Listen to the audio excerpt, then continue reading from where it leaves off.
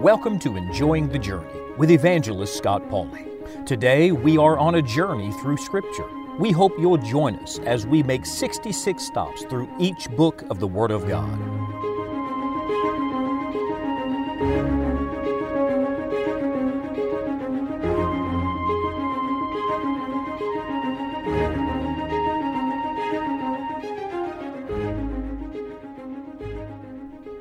Hello, my friend. I hope you're enjoying the journey today. We have been on quite a trip together, haven't we? Working our way through the Word of God, and we've made 39 definite stops in the 39 books of the Old Testament. You know, anytime you take a journey along the way, sometimes you need to stop for a moment, catch your breath, refresh yourself, a rest area, we might call it, along the way. And so that's exactly what we're going to do today. Today we're going to take a stop in what is called the silent years. As a matter of fact, I have my Bible open here on my desk in front of me, and between the book of Malachi and the book of Matthew, there is a blank page. Perhaps there's a blank page in your Bible where nothing is written. You might think nothing was done, but I want to suggest to you that the blank page between Malachi and Matthew actually represents the fact that God is at work even behind the scenes. You see, between Malachi and Matthew, there's a period of 400 years. And not only have they been called the silent years because there was no open revelation from God being given, there was no prophet ministering, at least recorded prophets at that time, it has also been known as the dark period of Israel's history. And people call it the dark period because at this particular time, it seemed that the world was plunged into deeper and deeper spiritual darkness. Well, let me remind you of something. Our God, who is a God of light, is able to bring light out of the darkness.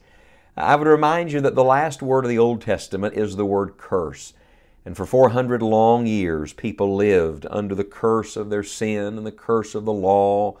But when you come to the opening words of the New Testament, Matthew chapter 1, verse number 1, you read these wonderful words, the book of the generation of Jesus Christ. Oh, just His name brings light. This is the message of Jesus Christ.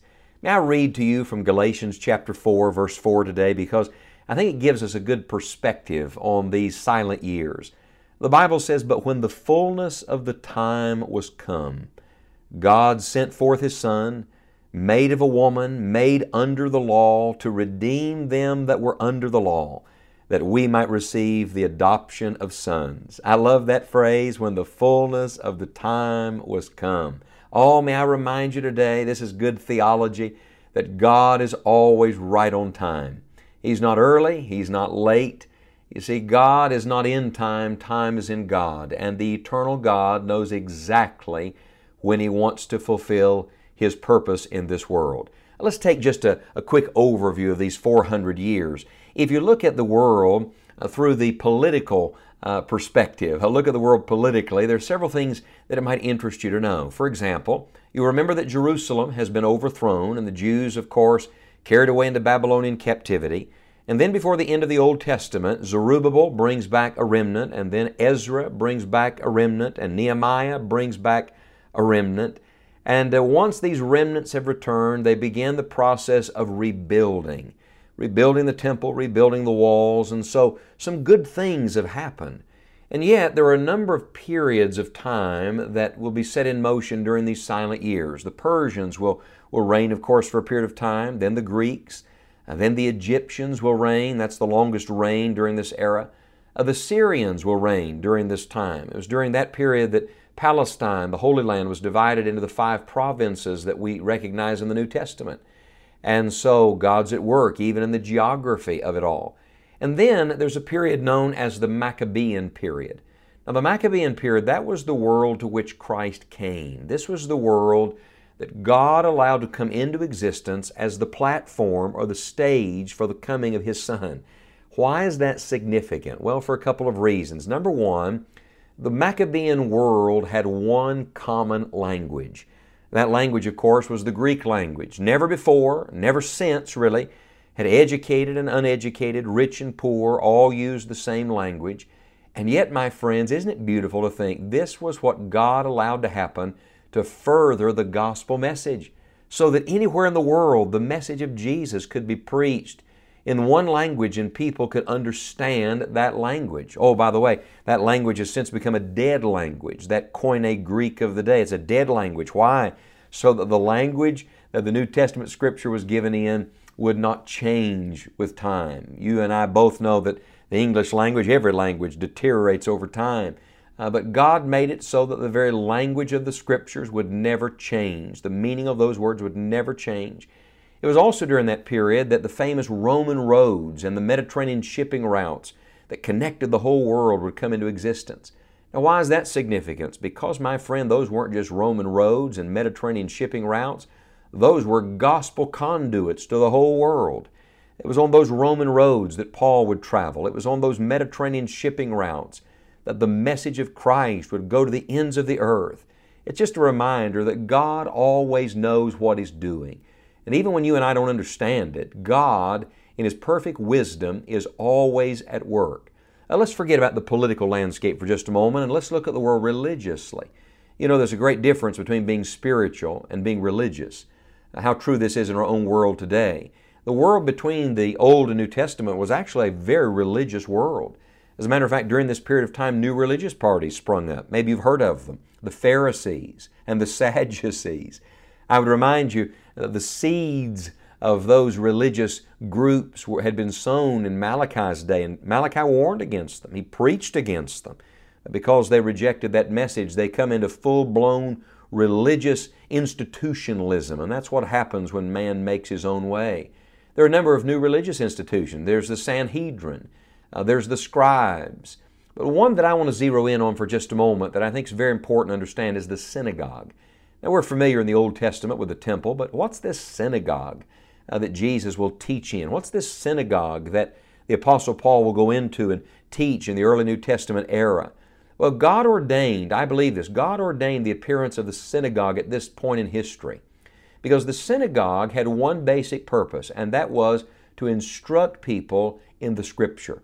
The temple was a place of worship, but the synagogue was a place of instruction and Bible study.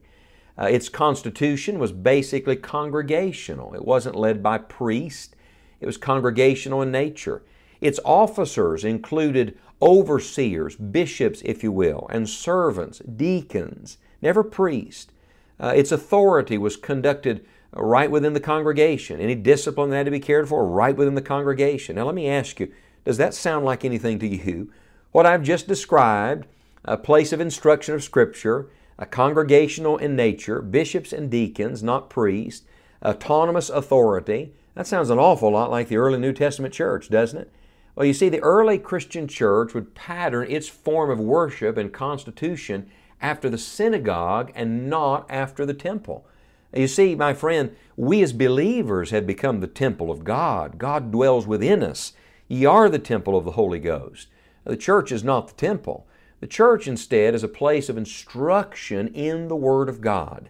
And so it's beautiful to see how that during this period between the Testaments, God is putting the foundation in place, if you will, for the kind of institution that the New Testament assembly was to be. Now that's a look at the world religiously, but let's go back full circle to where we started, a look at the world spiritually. I said to you at the beginning that during this time there was no prophet, there was no inspired writer, there was no fresh revelation from God. And while that's all true, may I remind you that it was that kind of world that created a greater hunger and thirst for Messiah. You see, even though the world was dark, there was a remnant. God always has a remnant. When the curtain lifts in the New Testament, you have Simeon and Anna waiting for the promised Messiah. Can I tell you that God has a way of bringing us to the end of ourselves to bring us to the beginning of what He wants to do.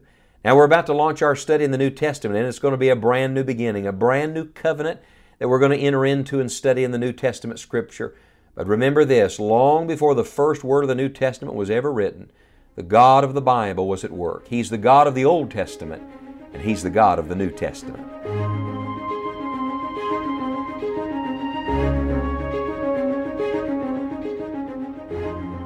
Friend, did you know that the purpose of the Bible is not to know the Bible, the facts, the people, the places, but instead the purpose of the Bible is to know God?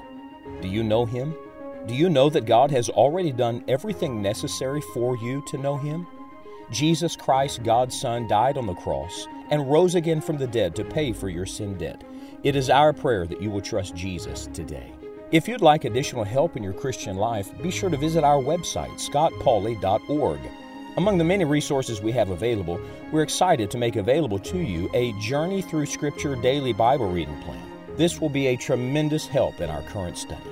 Until next time, may God help you to enjoy the journey.